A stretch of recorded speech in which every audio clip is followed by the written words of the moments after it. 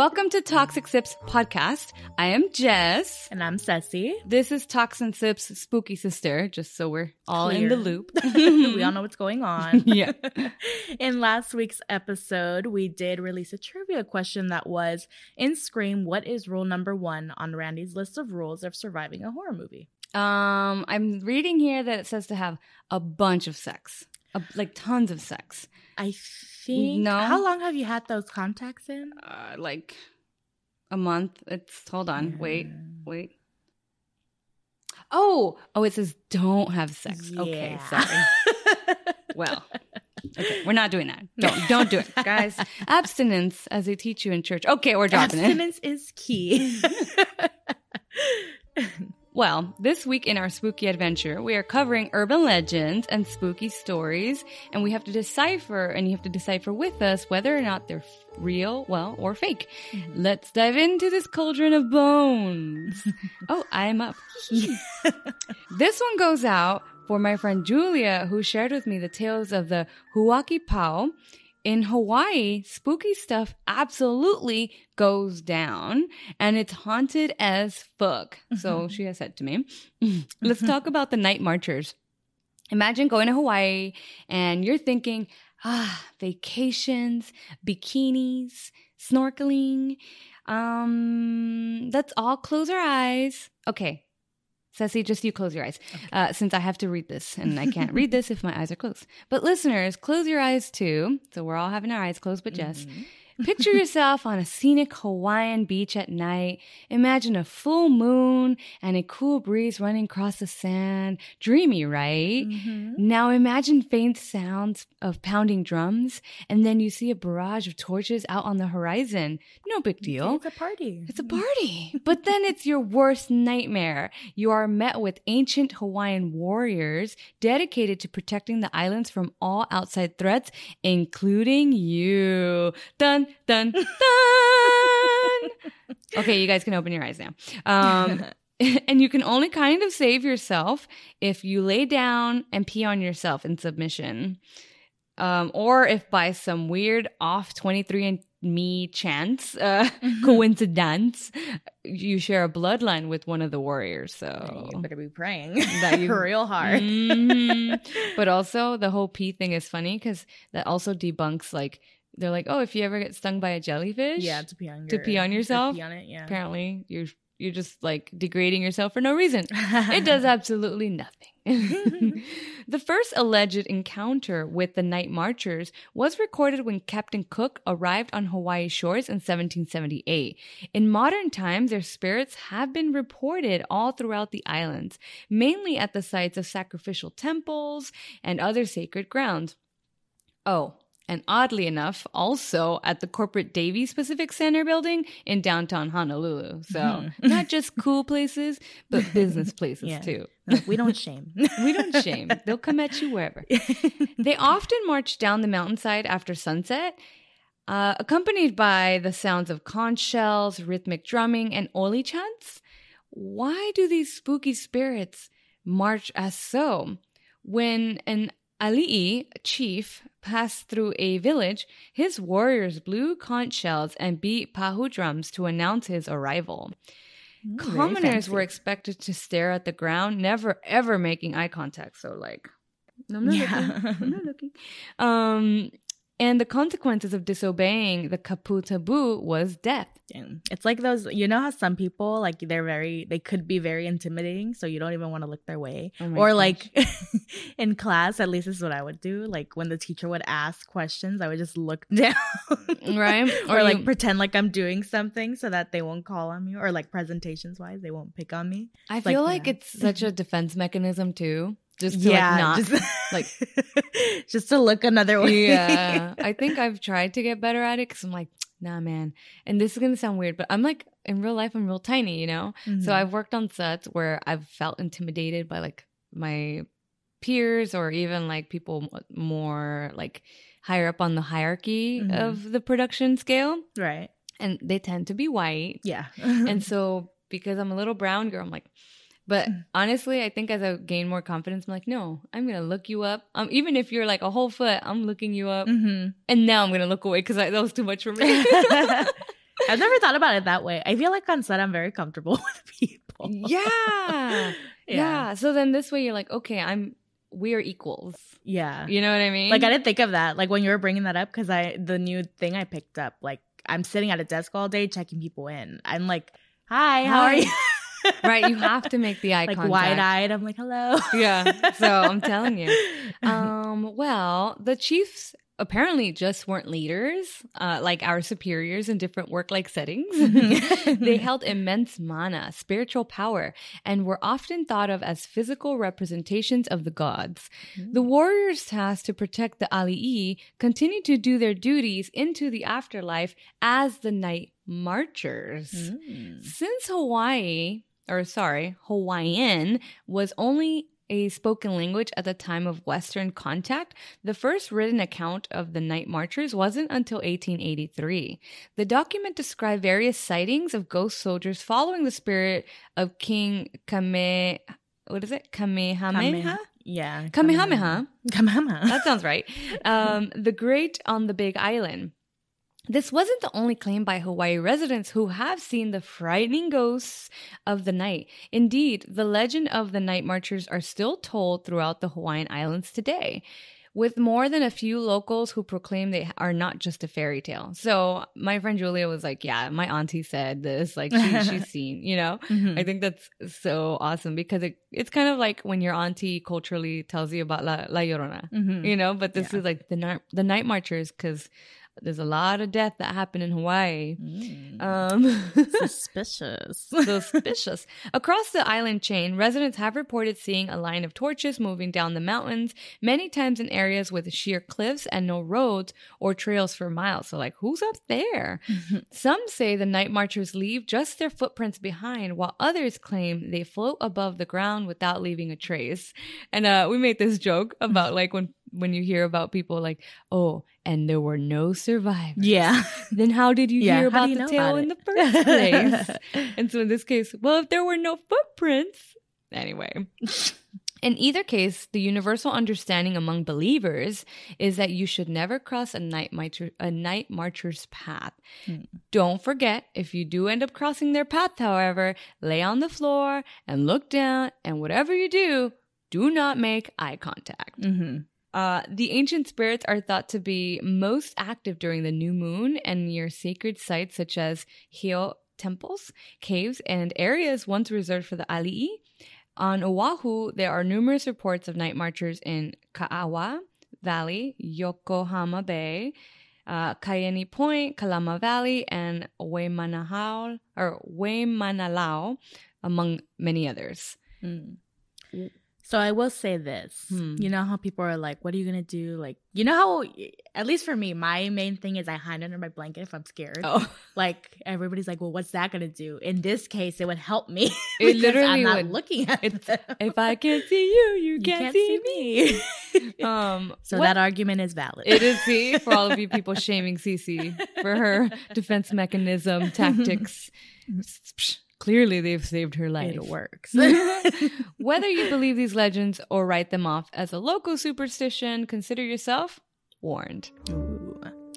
Well, my pick for urban legends is the same thing. I'm just kidding.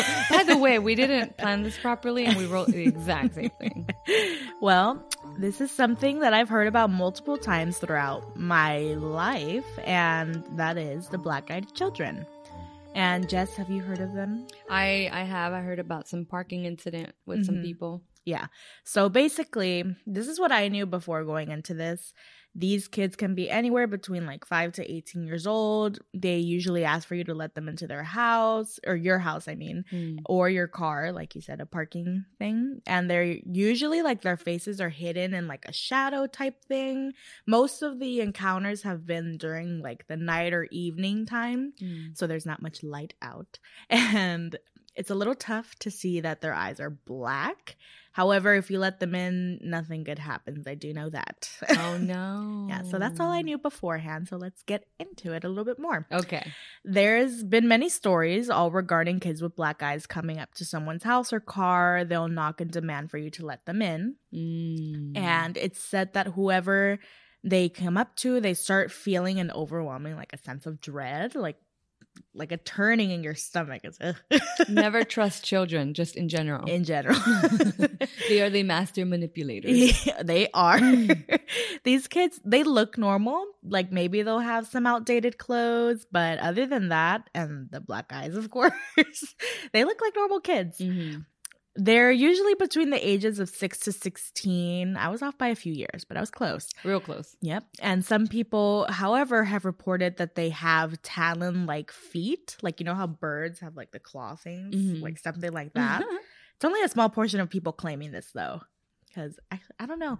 I don't think if a kid came up to my door, I would look at his feet first. No. Mm-mm. I feel like feet are the last thing, unless they're like really cool shoes. But I don't really pay attention to the lower bottoms of people. Yeah, like if you don't have swag that makes me go from up to down. Yeah, then I waste my you time. have other issues. The earliest recorded sighting of them goes as follow.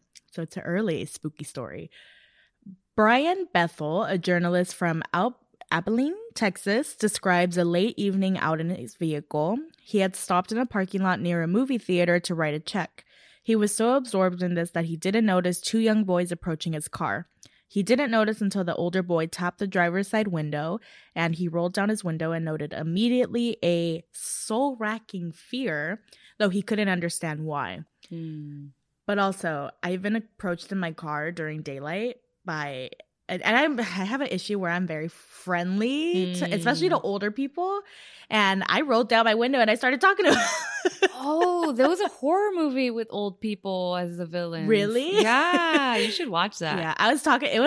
The conversation, it was fine until it got a little weird. He was like, yeah, like, I'm just trying to find work right now. Like, you look a lot like my late wife. And I was like, I'm sorry. I was like, I'm sorry for your loss. And he's like, oh, it's been a while. I'm not planning on meeting anyone else. Yeah. It's just you look a lot like her. And I just wanted to see how you're doing. I'm like, I'm doing okay. I'm actually late. But, like, I'm running late. Thanks for sharing such intimate after details. He said that, I'm like, I feel bad, but I gotta go.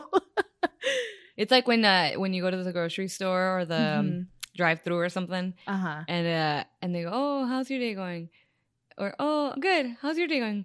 Well, I just had a really hard day. And you're like, oh my gosh. Yeah. And I remember that day, Matt and I had just gotten into an argument. That's why I was in the parking lot in the first place. Oh, no. And I was like, oh, I gotta go. Don't make me take it off on you, sir. Like, where am I gonna go? This was my safe place. Yeah. Well, moving on from that. The older boy said that he and his brother wanted to catch a movie but had forgotten their money at home and asked if Bethel could give them a ride back home and then back to the movies. That's a big ask. That's a huge ask. I don't even know you. Yeah. I'm like, whose kids are you? Where's your mom? Also, if you get pulled over and you have two random kids in your car, that's not going to look good either. Sorry, bro. It ain't me. Yeah. So he was thinking the same thing. And they assured him that, like, it wouldn't take long. They were just two kids and that they didn't have a gun. Oh, thank you. Thank you I for know. That makes me that. feel so much better. Glad your mind went there. Yeah. Bethel found the assurances unnerving and noted that the last showing of the film they wanted to see had already started and would be nearly over by the time he would drive them anywhere and get back. In his recount of the incident, he stated that when he broke eye contact with them, his fear became all-encompassing, and it wasn't until he broke eye contact that their eyes became completely blacked out, which... how does he know they were black if he broke eye contact? Back to the there was no one left alive. Then how do we know this? The older boy began to get frustrated when Bethel made excuses for not giving them a ride and said that they couldn't get into the car unless Bethel said it was okay. After that, Bethel tore out of the parking lot, and to this day, he still stands by this story. I don't know, just because of that last part where it's like, it's a little confusing to really know if you want to believe this or not. Because, like, how do you know they're black eyes? If you were looking away. Yeah. So it's like, I don't know. And there's many people who didn't believe in his story, but he stuck by it. And it actually caused more people to come forward about their own experiences with black-eyed children. Little children of the corn, if you will. Yep. And there's a good amount that take place in Texas. So Well, that's because Texas is like a big old open space. It is. And there's a lot of room for activity. A lot of room for activity. Yeah. Some of these experiences date back to the early 50s and the mid 70s. Of course, as we've seen with Slender Man, if it's big online, they'll make a movie out of it, and they did. It doesn't look like it did too well, though. The movie is called Black-Eyed Children Let Me In, and its logline is, an aspiring filmmaker embarks on a journey investigating the nightmarish and haunting stories behind the Black-Eyed Children phenomenon. It has a whopping 2.6 out of 10 stars based off of 114 reviews on IMDb. Oh, that sucks. And it's, I don't know if... I have this thing, and I guess it's stereotyping, but I think any horror movie that follows an aspiring filmmaker is not going to be good. Oh, it's like too meta. Yeah. Yeah. But like, because they don't acknowledge it. Like, if they were to acknowledge it and like make fun of it, then it would be enjoyable, I would think. But if it's almost taking itself too seriously. Yeah. And you're like, I can't take this seriously. But also, not everything you hear about needs to be remade. Yeah, no. But, you know, many other films, they know the kids. They know about this whole phenomenon, and they made them as well. But I'm assuming that they didn't do as well because I've never heard of any, like, really good ones. No, me neither. No. The only reason I know of Slender Man is because it came out at a time where I was, like, literally watching every horror movie to come out. Yeah. And it had, like, Joey King. So she kind of was bigger at that time. Because of like a Netflix thing that came out. That's the only reason that I went to go watch it. It's like because I felt like I needed to. I never watched that movie, but then again, I don't watch a lot of things. Okay. But the only reason I even know about Slender Man is because these two girls, right, in real life in the Midwest somewhere, like killed classmates. They didn't kill her. They tried to. Oh, that's what it was. Yeah, so they did stab her like multiple times, but she was able to crawl back out of the woods. And she told him, she's like, it's these two girls, they're the ones that did it. And it's weird because I think they were like 12 or 14. Yeah, they were little. They were like not. And one of them like was like, yeah, I'm so sorry. Like she showed remorse, and the other one was like, okay. Yeah, like, she was so like, Slender Man told me to do it. Yeah. So what's the problem? So weird. But yeah, that one I also know it from like video games and stuff. So but I apologize to everyone watching, and you, Jess. Well, you already knew about them, but because while I'm doing my readings and, you know, I'm learning as I go and I type as I go, I came across something. And if you didn't already know the Black-Eyed Kids before, again, I'm sorry. Because supposedly they only approach people who know about them. So this is like the ending, spoiler alert, to the last Ring movie where they just completely gave up on the videotape and just went digital. Yes. And spread it through all the emails. Same thing with, again, spoiler alert, the Truth or Dare movie that came out with Lucy Hale. At the end, they're like, we can't, it's just going back and forth between like 2 or 3 people. So they just record themselves asking Truth or Dare and put it on YouTube and everybody's watching it. This is when horror decides that capitalism is the way to go. It's like, we only got one more way to go. This is a true enemy, a true evil. Mass production. So if it makes you feel any better, I've known about them for some years now, and I haven't been approached yet, or at least I don't think I have. Well, maybe that man. No, I'm just kidding. I mean, it's a man. But however, no, just kids. Just kids in general. Yeah, be freaky creatures. Yeah, on Halloween, on any other days where you have kids coming up to your door or car, just check their eyes, look away, check their again, eyes. Do what Cece does, what she like kind of looks over, left, see. look right. Yeah. So there's not much else to this one. You know, it's pretty short and simple. There is a story out there about an old couple though who did let them into their house, and they didn't like kill them or anything, but they were asking to come into the house because they wanted to call their parents because they were lost in a neighborhood. And it's an old couple. They're like, yeah, sure, come on in. And they called, and just a bunch of weird stuff started happening. Like the lights were going off and on. And like, I guess they thought it was an earthquake. And the kids are like, oh, our parents are here. Oh. Who, the devil? The devil? I mean. No. And then the kids eventually walked out, and they didn't die right away, but they did that like shortly after. Oh. Yeah, from complications. See what happens when you are nice? I'm just kidding. Don't be nice. Don't be nice to children. No, I'm just kidding. Be good people, but be aware. Yeah. Be vigilant. So, yeah, let's get on to some spooky stories. All right. So this is a part of the show where we have to figure out if it's real or if it's fake. Mm-hmm. I could easily be making all of this up. As you guys know, we are storytellers. So it's our job to sensationalize things sometimes for the sake of giving you something to let your imagination play with, Mm-hmm. right? So is it real or is it fake? We're going to find out. Let me introduce you to 2 barmaids, 5 alligators, and the butcher of Elmendor. So I'll post this up in the video. For those that are just listening, check out this classy fella. So modest in his bathing suit, it's a black and white photo. He's at the beach having a whiskey of all things while holding a pair of binoculars. So this is an old-timey photo where he's wearing a bathing suit that looks like something I would wear in current time called a romper. Yeah, I was going to say a romper. This is Joe Ball. Well, Joe Ball served in the front lines during World War I. However, his first gig was being a bootlegger, providing illegal alcohol to those who could pay. So not burning CDs from Blockbuster? No, or Okay. ripping DVDs or Yeah. filming them inside of the movie theater. Yeah, so not that. Okay, just to be clear. He lived between the time of 1896 and 1938, which means his bootlegging would have taken place during Prohibition, another time that the government overstepped and told us we couldn't do things. So in this case, as you know, Prohibition killed a lot of people in the sense that people were making alcohol in their shower tubs and people were like buying all this stuff. That's why you had speakeasies and like, are you guys having a party down here? No. It's just a sleepover. It's a sleepover. And all these people are drinking literally poison made in bathrooms with no regulations because the government was like, you guys can't buy liquor. Anyway, Prohibition came and went, so the man opened up a saloon in Elmendorf, Texas.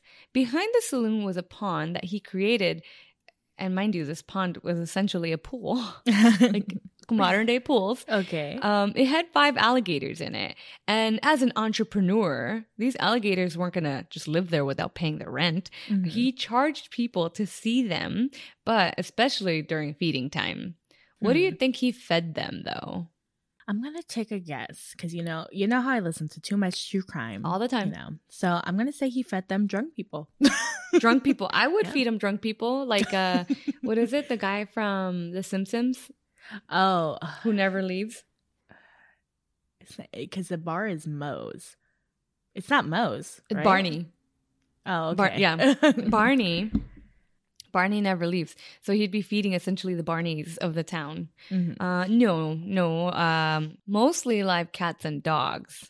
Oh. Live. They were alive. Yeah, that's sad. His spot was so hot. Like, oh my God, so hot. Like, it's the place to be. It's litty, even though it wasn't. It's not gonna. I feel like it would smell. It would. Yeah. So due to having pretty waitresses that came and went, despite its attraction, not everyone liked Joe. The neighbor hated the smell that came from the gator pit, and Joe wasn't the nice neighbor that'd go like, "Oh, sorry, sir. Yeah, let me Febreze that right up for you." Instead, he threatened him with a pistol whip for it. Like, you need to fuck off. Yeah. Leave my gators alone. Leave my gators alone. For Joe Ball, things seemed to be going well, despite the fact that his waitresses just for some reason kept leaving in the middle of the night, never telling anyone when they would be leaving. This was until 1937, when one such waitress, Minnie Gotthard, 22, had worried family members. Ultimately, they ended up speaking to the police. As Minnie was employed by Ball, the police questioned him, but unable to find any substantial evidence, he was cleared of any involvement. So, interesting. It sounds a lot like when we talked yesterday. I was like, "This is the Tiger King," and I'm like just seeing more and more. So, did you watch that documentary? No. Okay, there's another guy called I think Doc or something, where he also has like some weird suspicious stuff going on. Like he lets girls live there, I believe, but as long as they're like helping out with the tigers. So I don't know. Because there was also like, I don't know, he's probably treating those girls weird because sometimes they would just leave out of nowhere. Oh. So, some more parallels. Yeah. A few months later, another family went to the police since they too couldn't find their missing daughter, who coincidentally worked for Ball as well. So the police show up at his door and he tells them the bar waitress was having trouble in town and wanted to leave town. The police go and check out her spot, obviously, because now they got to do some investigating. And all her clothes are still there. So they go back to him, and this time suddenly he remembers, oh yeah, I loaned her $500 because she was having roommate trouble. So she couldn't go back there. And, I'm thinking about the time frame and I'm like, wow. So in 37, they were still having to have roommates and the cost of living was still very unachievable. Yep. So he was cleared, clearly. In the next few months, 2 more employees went missing and the local police turned the case over to Texas Rangers. They were keen to see that the people vanishing were Ball's employees. They were like, wait a second, 1 + 1 is 2. And if this doesn't rack up spice levels, I don't know what will. No one had seen Ball's second or third wives because it kept running out on him. But it's like, gets a little suspicious after you have 3, right? 2. Yeah. Sir, how many wives does one need? Yeah. Anyway, the Rangers questioned Ball, but he would not crack. He was like, nope, I don't know. Like, I just work here. They just keep walking out. Like, I just work here. I guess I'm just a piece of shit. I suck as a boss, but I don't know. However, his handyman was singing all the tunes. He told the Rangers that Ball would force him at gunpoint to feed pieces of female corpses to the gators. Remember that bullied neighbor that we talked about earlier? Well, he came back to town. Okay. And basically he told the Rangers that he left town because he witnessed Ball hacking up pieces of meat from a human and feeding it to the gators. Why would you not tell someone about it? Right? Why are you running away, sir? I know. Like, get your house back. See something, say something. Yeah, so the police ultimately ended up showing up to the saloon. Ball, understanding the vibe and what was about to take place, in a moment of stoic symbolism, if you will, hit the ching, no sale sign button on the cash register, grabbed his pistol, and he went down guns blazing. Pa, pa, pa, pa, pa. No, that's not what happened. No. But that would have been cool. He shot himself and died from a suicide. Okay. Joe Ball took his secrets to the grave and we'll never truly know how many women ended up being gator food.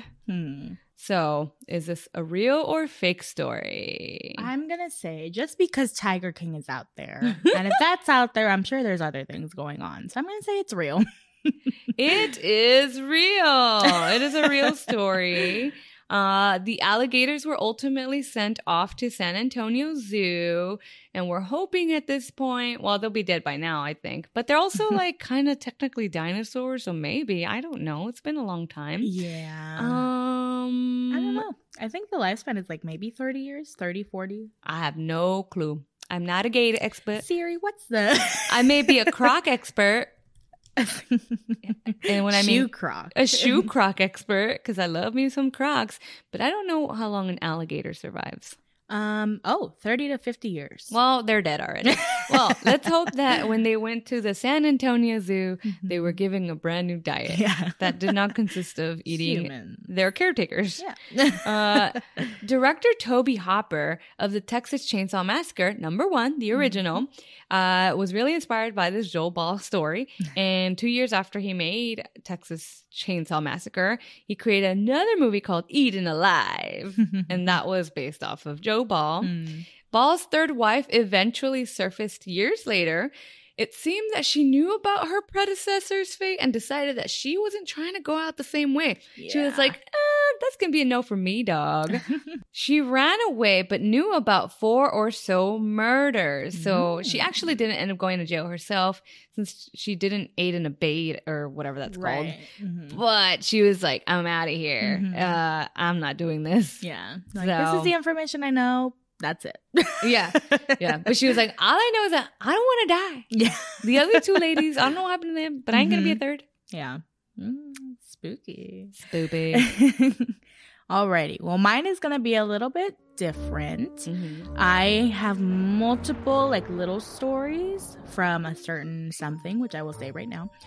But one of these is not true. Okay. So it's up to the audience and you to try to pick out which one's the fake one.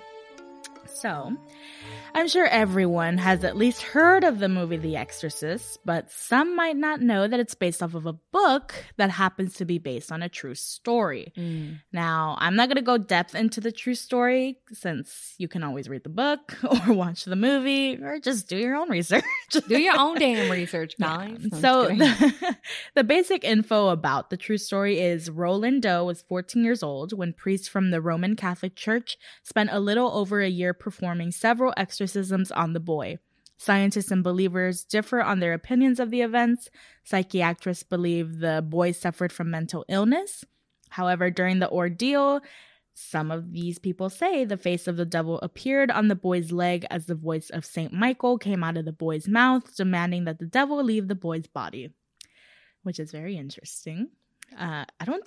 Now that I think about it, I don't think any movies have done something like that, where it's the demons inside, but so is an angel. Oh, yeah, It's mainly just the demon being in there, and it's the priest coming in and taking it out of them. Interesting.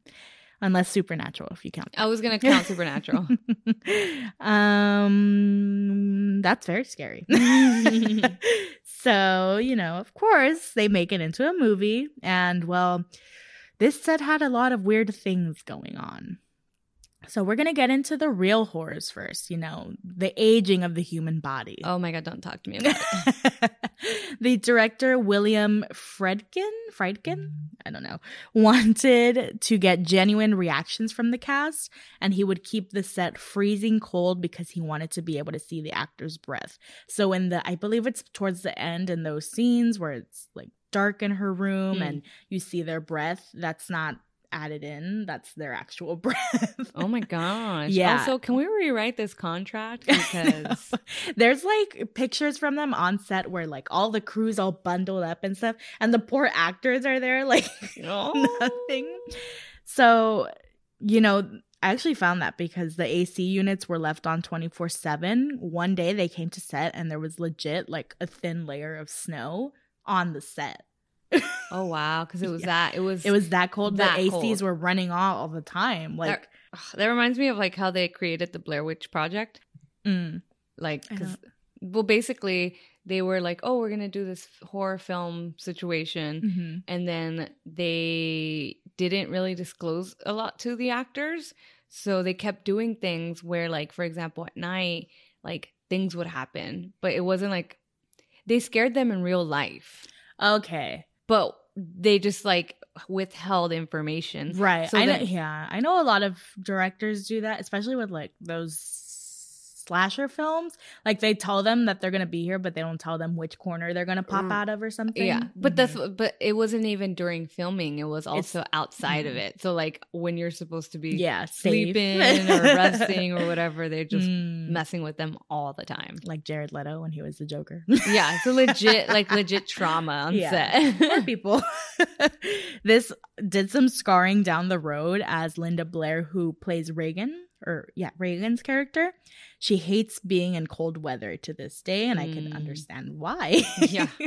Ellen Burstyn, who plays Chris's character, she's Reagan's mom.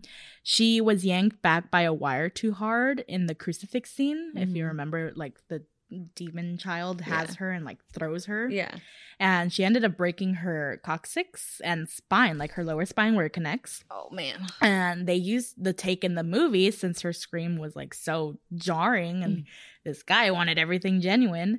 So she actually said in an interview, Billy motioned, I think she's talking about the director, like his nickname, motioned to Owen, the cameraman, to tilt the camera down on me. And I saw it and I was so furious and said, turn the fucking camera off. Like, I'm in pain here. Yeah. She wasn't the only one getting hurt on set, though. Linda Blair got a slight fracture of the spine from the scene where she's like being bounced on the bed. Yeah, like it's throwing her up. Eventually, this fracture did develop into scoliosis later in her life. Wow. Yeah, so poor her. We are rewriting these contracts, people. Yeah, she was 12 when this happened, and this injury is like a lifetime. Yeah. Yeah. Not only did this poor girl get her back messed up, but she was receiving death threats at 12 years old. Like, she's a kid. Yeah, people, this goes back to like the fantasy of not being able to separate it. Yeah. The kid that played King Joffrey in Game of Thrones. Oh, right. Man, that Everybody kid was... hated him. Ooh, poor kid. Which means he did a fantastic job. Yeah, and that's what they say about her. Like, she did such a real job that people actually believe that the devil was in her. Yeah. And I didn't put this in, like, so, like, fun fact. The lady who voiced the demon that's coming out of her, the director didn't want to put her in the credits so that people would think it's the little girl making that voice. Oh my gosh. Yeah. But obviously the actor who was voicing her, she's like, no, I'm going to get my credits. So, yeah. Oh, because imagine if they didn't and people thought that was her real voice. It would have been worse. Yeah. But also, Hollywood is all about precedents. Not presidents, but setting a precedent. I can't say it. Precedent. President. Not president. Presidents. Presidents. Presidents. We're going to just play with that word all day. But basically, once you've established a certain role, especially with the role in credits, you know, like you don't normally get demoted, if you will. Right. It's always like, oh, I'm an assistant producer. I'm an assistant producer. Okay. I'm an executive producer. Now I'm an executive producer. I can't go back down to be an assistant. Yeah. Which, fun fact, like all those, they don't really mean much. Like if you do something that'll help the film in like a tiny way, they'll throw a producer credit at you. Yeah. It's not as great as it sounds. But it was really concerning, like that all these death threats she was getting, to the point where Warner Brothers, because they were the ones who released the movie, they sent bodyguards to just protect her for over 6 months after the movie's release. Wow. Yeah. So poor Linda. Yeah, poor girl. Yeah. However, on set, this is like the slight, like she was happy about it on set. She had a best friend that happened to be a feline. It's so cute. It was, and it was actually a black cat, and she saw that it was fitting because you know how black cats are typically bad luck. She's like, oh, I'm in a scary movie. It's a black cat. And in an interview, she states, in between scenes to pass the time, I would go and play with Rusty. This is a nickname she gave the cat. And it's cute, right? Well, apparently, one day while she was looking for Rusty, she couldn't find him anywhere on set. So she asked the AD, Rob Fanner, which, a fun fact, he also played like one of the other demon voices. I don't know. He's credited in the IMDb as it. I haven't seen that movie in a long hats, time. They say. Yeah, so she asked if he'd seen the cat. And in the interview, she continues, he seemed confused at first, but then told me no and asked me to check with some of the other crew members. And in my head, I'm like, okay. Like, who else would have access to the fucking cat? Right. Like, and then that's when I looked. I think there is a dog. I want to say there is a dog. Okay. Maybe not throughout the whole movie, but like just like a shot or a scene or something. And so I'm assuming, oh, it's probably the animal wrangler, whatever. So she goes on to say how she continued to ask multiple people on set, and many said they'd never seen a cat there before. And she, in the interview, after that day, I never saw Rusty again. So can we get a hashtag find Rusty 2021? Like, he might not be alive, but we just need to know what happened to him. What happened to him? Yeah, in reality, it could have just been a stray that might have, you know. It could have been a stray, clearly. Oh my gosh. Or was it a ghost cat? Ooh. There was also a mysterious fire that was pretty big, considering it took down most of the home set. Ooh. Since that whole thing, it was just a set. It wasn't an actual house. There was only one room that went untouched by the fire, though. Jess, and you guys, do you want to take a guess as to what it is? What room it was? The attic. The attic? No. The bathroom. No, I will give you the answer. Okay.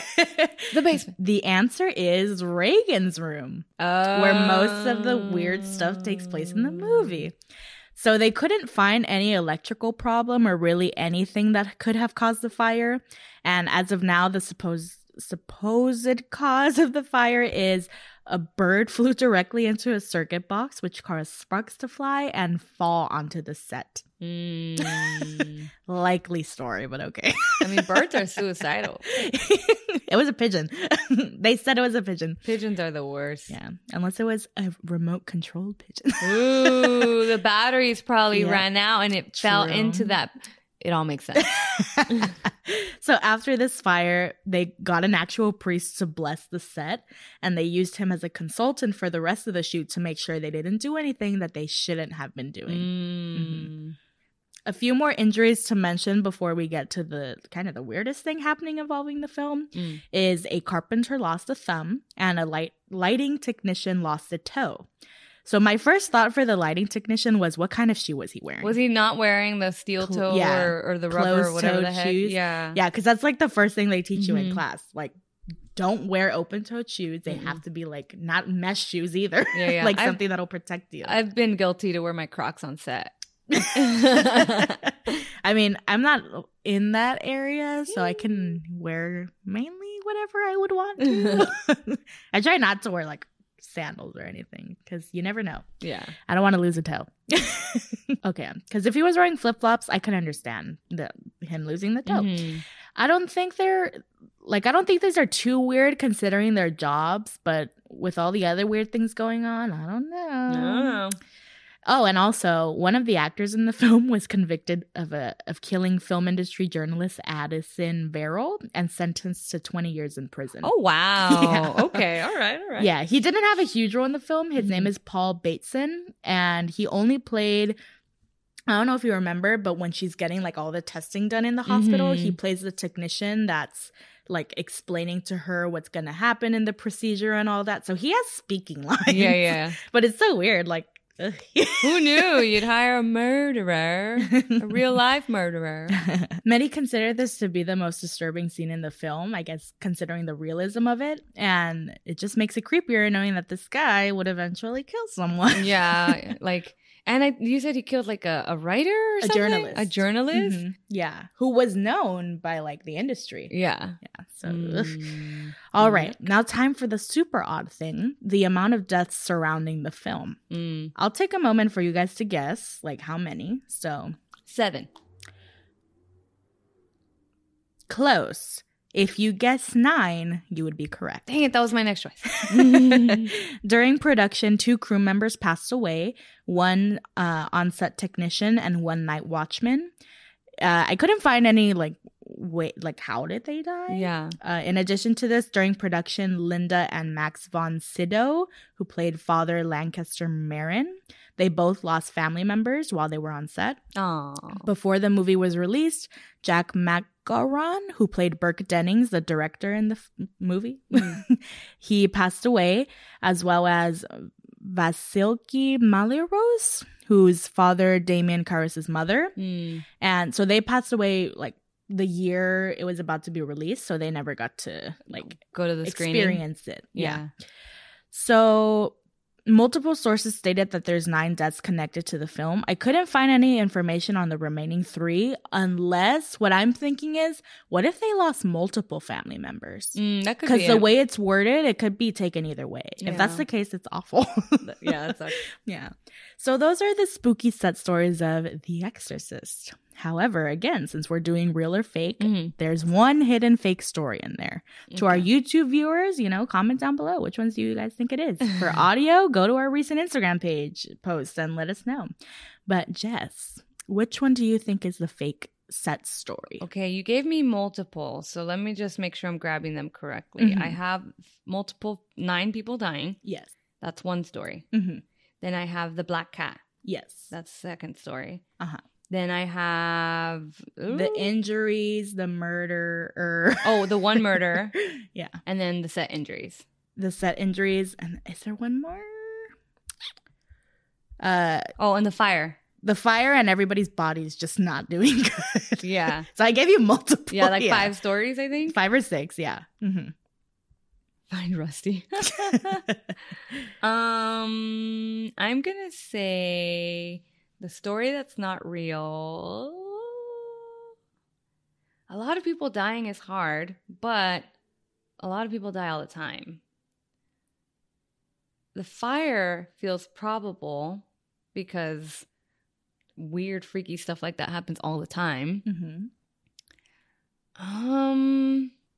The cat could have just been stray, so that's not a big deal. I'm gonna say the killer story is not real. It was the cat story. The cat story was fake? Yeah. I felt it in my gut. Oh my gosh. I felt it in my gut. I was like, but that's so dumb. Like, it's just a stray cat. It could have just been a stray cat. That's why I added it at the end. I was like, it could have just been a stray cat. Oh my gosh. I was like trying to do it too. I was like, I made a fake interview up. Yeah. Oh, but now I'm bummed out because I really thought that murder one was like, no, that's real.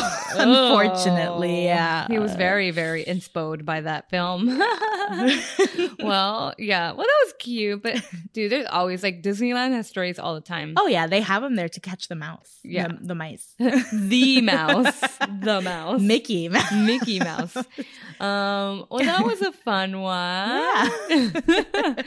But and I also really wanted the cat to kind of be alive just because it would have been a highlight for that actress since, that's why I wanted to throw it in there. I'm like, she has a lot of downs. I got to give her enough. The whole experience was trash for her. Yeah. So that would have ultimately ended up in being trash because the cat would have been MIA anyway, but at least it gave her one day of happiness. I was thinking about maybe making it like a little darker and like the cat was dead. Oh, but I was like, no, that's too dark. That might have gave it away though. Yeah. So I like that. It could have been a stray. Mm-hmm. That was a good move. Good job from the storyteller's point of view. Thank you. Well, guys, now that we have wrapped up this episode, because these are just a hint shorter, the final question we have, and as you know, is horror movie trivia. Since we spoke on stories based on true experiences to others, whether legend or not, I thought it'd be fitting that the final question touch on another true story. So in this question, we will ask you, in which film did Annabelle the doll make her debut? Mm-hmm. We'll answer it on the next one. Yeah. But and just to give you guys some quick insight as to why this Annabelle thing is even remotely real to some people, even if it's, folklore to other, there was stories of these 2 nurse roommates that were living together, and basically one of them had a fiance, and the Annabelle doll was bought for her. That's actually a hint because they show it in that movie. Mm-hmm. So there you go. You've been hint. But yeah, at 28 years old, I'm like, Mom, don't be buying me no freaky looking dolls at 28. I'm a nurse, but you never know. We'll break down the rest of that story on the next one when we give you the answer. Yeah. But as always, thank you guys for listening. Again, we're not experts on any of this, but I mean, what is there to be experts about? Really, though. Yeah. So we did include all the links to all these stories, the urban legends, everything. So that'll be in the description through our website. And to follow our podcast on social media, it's at Talks and Sips. And for personal accounts, mine is at Ceci.Enciso. I'm at JFox with 2 X's and 2 underscores. Mm-hmm. Oh, before we go. Okay, before we go, I gotta ask, what you sipping? And what you sipping out of? I figured stories, camp stories. Jason. Campy stories. Yeah, so I'm drinking out of Jason's Head, and I'm drinking another pumpkin coffee because again, I'm a barista now, guys. Like she's a barista, line producer, podcaster. Yeah, many hat wearing. Yeah, I was gonna say what activities. Many belts. But yeah, that's what I'm having. What are you having? Nice. Out of my almost could be a bowl for soup. Yeah, it looks big. It's pretty big. It's beefy, but it still fits in our really cool coasters. That's true. Anyway, I am having it's pretty sure it's a latte. It's cold now. It's cold. It was hot when I started. But yeah, I'm having a pumpkin spice latte, but since I'm health conscientious, I'm sure that's not even a word, but because I think about my health, I was like, hold the 4 pumps. Give me 2. Anyway, my thing is black and it has a skull and it's like a half pumpkin. I was about to say, I only said it was Jason's head, but he's like splattered in blood and the handle is a knife or the machete that he uses. Yeah, that's cool. Yeah. And that's also splattered in blood. Yeah. Everything is just bloody. Awesome. Yeah. All right, guys. Well, we hope you enjoyed our episode, 4 of Spookies. That means one is left. Only we're excited about it. Yeah. Let us know how you feel. Make sure you're commenting on YouTube. Make sure that you're leaving good responses on Spotify. Make sure you're following and engaging with the social media. And it'll allow us to keep bringing you more of this. All right, guys. Bye. Bye.